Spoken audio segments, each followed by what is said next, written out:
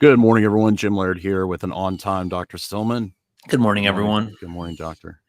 So if you want to get in on our discount, it ends today or tomorrow. You can't be saying nonsense like that. Today or tomorrow. It either ends today or tomorrow. I can't remember if today is the last day of September or is tomorrow the last day of September. It's tomorrow the 30th. The last day of September. Okay, tomorrow's so it ends tomorrow. Okay, you gotta forgive Jim, people. It's his TBI. Yeah. Lots of head trauma.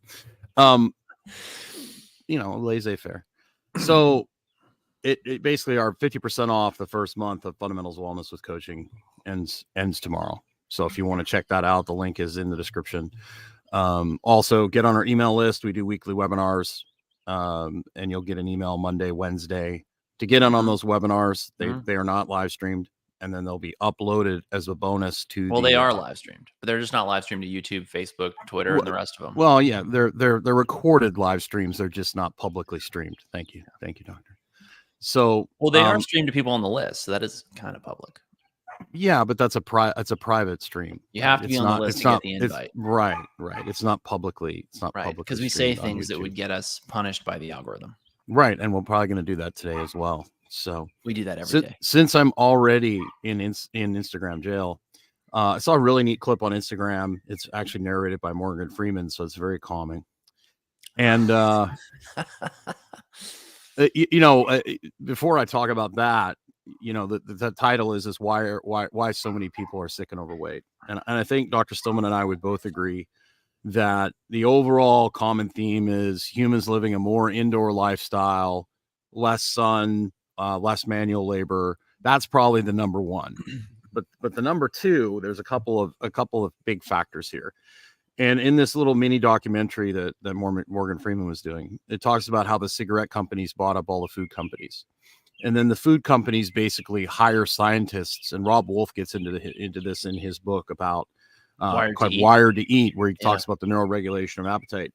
And these scientists basically are paid to make you addicted to the food, just like with cigarettes. They use nicotine to get people addicted to cigarettes. And the cigarette companies argued for years, no, the cigarettes are not addictive. They're not addicted. And then finally they proved they're addictive, and they had to regulate it. And so they're doing basically the same model they did in their cigarette business with the food companies. And they said that the food company produces 6,000 calories per person of food. That's what they produce daily. So in the United States? Yeah, in the United States. And, of course, this is owned by Vanguard and, all that. 6,000 calories per person? Per person, per day. Wow. Yeah. So it's a lot of food. You combine the indoor lifestyle with being addicted to processed food. And I mean, the number one thing you can do if you want to lose weight, get healthier, is to stop eating industrialized processed food. But then the thing they forgot, they left out, was the government is subsidizing all these crops that essentially are used in the processed food industry. That are making people sick. So you've got the government behind the scenes subsidizing the food to make it cheaper, because you go to the grocery store and, a Twinkie or a Snickers bar is cheaper than, and we can plug Dr. Stillman's book, I wrote about this in my book, which will soon be on Audible, by the way. Which I've been talking about this since I was in college, which is 15 years ago now. So you go to the grocery store and you buy a bag of carrots, and it's more expensive than a Snickers bar or Twinkie, right? Which involves factories and all sorts of chemicals and stuff. And you grow something in the ground, and it's all. And then, of course, you got the pharmaceutical industrial complex, which is making absolute fortunes. They always pick on the oil. They always pick on the oil industry, right? But they, of course, never pick on the pharmaceutical industry. Never. That is the golden calf, the sacred cow. Thou shalt not criticize the pharma cartel. Right. So there's a little synopsis for you, doctor. You can run with that a little bit. Did you know that I wrote my honors thesis in college on this topic? I'm surprised they let you graduate. I know, right? Especially because I went to a liberal arts college where virtually everyone was liberal. But the funny thing about this is at the But how time, long ago was that? 15 years. So 15 years ago, though, there was still some rational liberals. I know. Like There there were. was It's still true. there was still like Bill Maher's that I Bill know. Maher. I If you know. disagree with Bill Maher, he's basically going to say, "I don't like what you think, but you have every right to think that way. I just don't think you're right." Right? Yeah. So I wrote Now they're that. I just wrote my honors thesis on the public health effects of factory farming, specifically animal factory farming, and it was very clear the government is the problem straight through the whole thing. They created a system where they subsidized commodity crops to make them cheap. That's corn, soy, wheat, etc. That allowed a lot of those commodity crops to then be cheap enough to feed to the pigs or cattle or whatever else in the feedlots. Then the states would pass laws that were favorable to different industries. So then you get these really, really weird situations where like 25% of all, I don't quote me on these statistics because A, they're old, and B, I don't know if I remember all of this accurately from 15 years ago when I was researching it. But approximately, if I recall correctly, 50% or 25% of all the hogs in the United States that are raised for slaughter are raised in Iowa. 25%. Think about it. There's 50 states. Iowa's not one of the biggest states. 25% of all the hogs are being raised in Iowa, 12.5% in North Carolina. So you have millions and millions and millions of animals. There's no sewage. There's no municipal. Like if you had a city of 12,000, 100,000 people, it would be required to have septic and sewage, and municipal water and treatment. None of that applies to animals. So you get these huge amounts of pollution, these very small areas, which you is not never live by a big industrial pig farm because it when you drive by and that wind changes, terrible. man, it'll make your eyes water. I mean, You'll suffer a lot if you live next to one of lot. those places, and that was what disgusted me with the whole thing, is that none of this would have happened if the government had kept its nose out of the food system, and they didn't have any reason to really do this. Out of everything.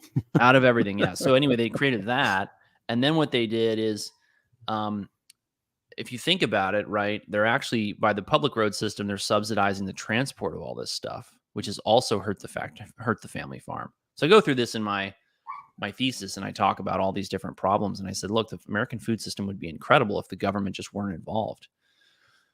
So, yeah. Unfortunately, that is not the case, and it's going to get worse and worse. And then you've got corporations that are aligning with agendas to basically impose on people what they're going to be eating. So you got to eat this, not that. And that makes it extremely important for people to focus on their own self-reliance, sustainability. Sustainability became such a politicized word, I think, sadly, because the idea of being sustainable is commonsensical. Who wants to be unsustainable in their growth or their strategy, their lifestyle, right? And it just became this buzzword that meant, we're going to eat cricket flour and, not eat animals and I don't know, live in tiny little super energy efficient, homes. None of it has to be that way. You're going to live in the metaverse. That's what you're going to do. And so bringing this back to the topic, girlfriend. Why are people sick and overweight? They're sick and overweight because of technology, and they're sick and overweight because the government has created a food system where it is incredibly expensive and impractical to actually eat healthy. Right. And you have to make a deliberate choice. And that's where having support groups and coaching and things like that are so important, because you are going it's kind of like the beer bug. There was so much propaganda and so many people saying, you're going to kill grandma. There still is so much. And it still is that, but you've got that you're being beat over the head with, not only are you being brainwashed, but you're being forced financially, because it's so much easier to just eat the cereal, to eat the box of cereal, to, feed your kids juicy juice. And it's just so convenient. In order to buck the system, it's going to require, time and effort and going outside. And it's so easy to just scroll through Instagram or YouTube than it is to just, put the phone down and go for a walk or go outside and mow the grass or, so you need the whole system is rigged, and it's designed to make you addicted to it. And so you need accountability, and you need people to remind you that, hey, look, if you want this, you're going to have to like manage this. Mm-hmm. And a lot of people have a really hard time or not self-aware enough yet to do that. And they need some support with that. So, it's like when everyone's walking that direction and you've had 10 people walking the other direction, people look at you like you've lost Crazy. your mind. And it's very Totally easy right. for you. It's very easy for you to get frustrated and feel alone and lost when you're one of the few people, Who's acting rationally. who's acting rationally. Yes. Yeah, that's exactly right. Jim, no, I am not. I'm not angling for any political appointments. So yeah. No, we want to stay out of politics as much as possible. Like I don't want to put a giant big target on my head. So yeah, that's why people are sick and overweight today. And the answer is to make life more simple. It's to cut expenses that you don't need for technology that's only hurting you. It's to focus on the little things, because the little things add up. I mean, you wouldn't believe how much they add up. I mean, a lot of people don't realize that in their backyard they can probably grow enough food to replace all of the fresh food or fresh items on their grocery bill if they live in a warm place. And if you are willing to put up, depending on where they live. yeah, and even if you live in a cold place, throw up a greenhouse, right? Well, I was Extend your talking growing season by to my 2 or 3 brother the other months. day, and his son shot 2 deer, and that's literally going to feed them for like almost 2 years, the whole family. So That's amazing, right? That's amazing. and that's organic, grass-fed deer. Grass-fed.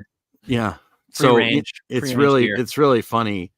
It's not funny, but the guy who was like head of the agriculture department at the University of Iowa got fired a couple years ago because he stood up and said cows are supposed to eat grass. And he immediately got fired for saying that from the university, because guess what? The number one crop in Iowa is corn. And what do they feed it to? Cows and pigs. And so he was saying that, the number one, which is true, cows are supposed to eat grass, bison, and eat that kind of stuff. I mean, they'll eat corn if they're starving to death, but he got fired for that. So that's the world we live in. You get fired and ostracized and put in jail for telling the truth. That's almost unbelievable. What? Wow. That's remarkable. That really happened. It really happened. That really happened. Well, are you surprised with some of the things that are happening today? I'm not. But I think what's funny. You have certain government bodies saying that men can breastfeed. Sure, no, I get it. But what's funny about this, right, is that not funny actually at all, is that you'll find people who kind of want to have their cake and eat it too on both sides of this aisle. There's the people over here who are like, well, we want everything to be, we want people to be free, and we want to have whatever traditional family values and so on and so forth. And then those same people will do things like say, well, we have to, and they'll vote for people who are going to, create these giant agricultural subsidies or new regulations or whatever. And so there's a lot of problems on both sides of the aisle. Well, I was watching a clip from Milton Friedman, and a great economist, and he's like, the only thing you need to know about the economy is how much is the government spending, because you see all these people complaining about how much things cost right now, and they're blaming corporations, and they're going, and it comes down to government spending. The more money the government spends, the more what if you get taxed with inflation. I mean, that's what it is. The more money the government spends, the more inflation there is. The more money they print, the more inflation there is. And they don't understand that at all. They have no understanding of economics. And so, and then what happens is the government comes in and says, we're going to put price controls in, and we're going to take over the market. And then we run out of stuff. And so, like the Soviet Union, people don't realize, or Venezuela, there was no shortage of money. There was way too much money. There was a shortage of things to buy with that money. Well, but also a shortage of, in some cases, you get a shortage of, you need so much money to buy things that even though there's a lot of money, you need even more in order to buy the things that you need. Well, the things is really the important thing, because if there's no things, it doesn't matter how much money there is. That's true. Right. So that's what drives up. So you get these, what happens is you print the money, inflation starts running out of control because there's more money chasing less things, and then the government says we're going to fix the prices and we're going to make sure, like for example, if you said, like, say gasoline, right? Say there's a shortage, say we have an emergency and there's a shortage of gasoline, and they raise the gas prices to 25. I get what you mean. Well, I'm explaining it for the other folks too, Mm-hmm. because we've talked about this stuff all the time. So if you raise the gas, say their gas prices go up to $25 a gallon, only the people that really need that gasoline, for absolute need it, are going to buy it, right? But if you say there's a disaster, there's a shortage of gasoline, but you can't raise that price over $2, everybody in their freaking, remember it during there was people putting gasoline in trash bags. Yeah. They were filling trash bags with gasoline. So if there was a disaster and there was a shortage of gasoline and they said you cannot raise your prices over $2, there wouldn't be any gasoline left.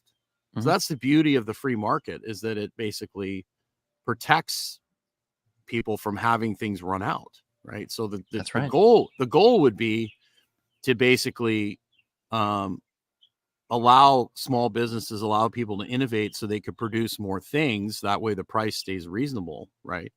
But that's not the case. They're doing everything they can to centralize and make it harder for people to produce things on their own. Yeah. So buy my book, Dying to Be Free. Mm-hmm. Have a great day, everyone. Don't forget to get outside. Join the Fundamentals of Wellness, 50% off the first month, and then 11 monthly payments after that. Right, Jim? Yeah. And of course you can cancel at any time if you don't find value in it. It's true. That's totally fine. So have a great day. Take care, everyone.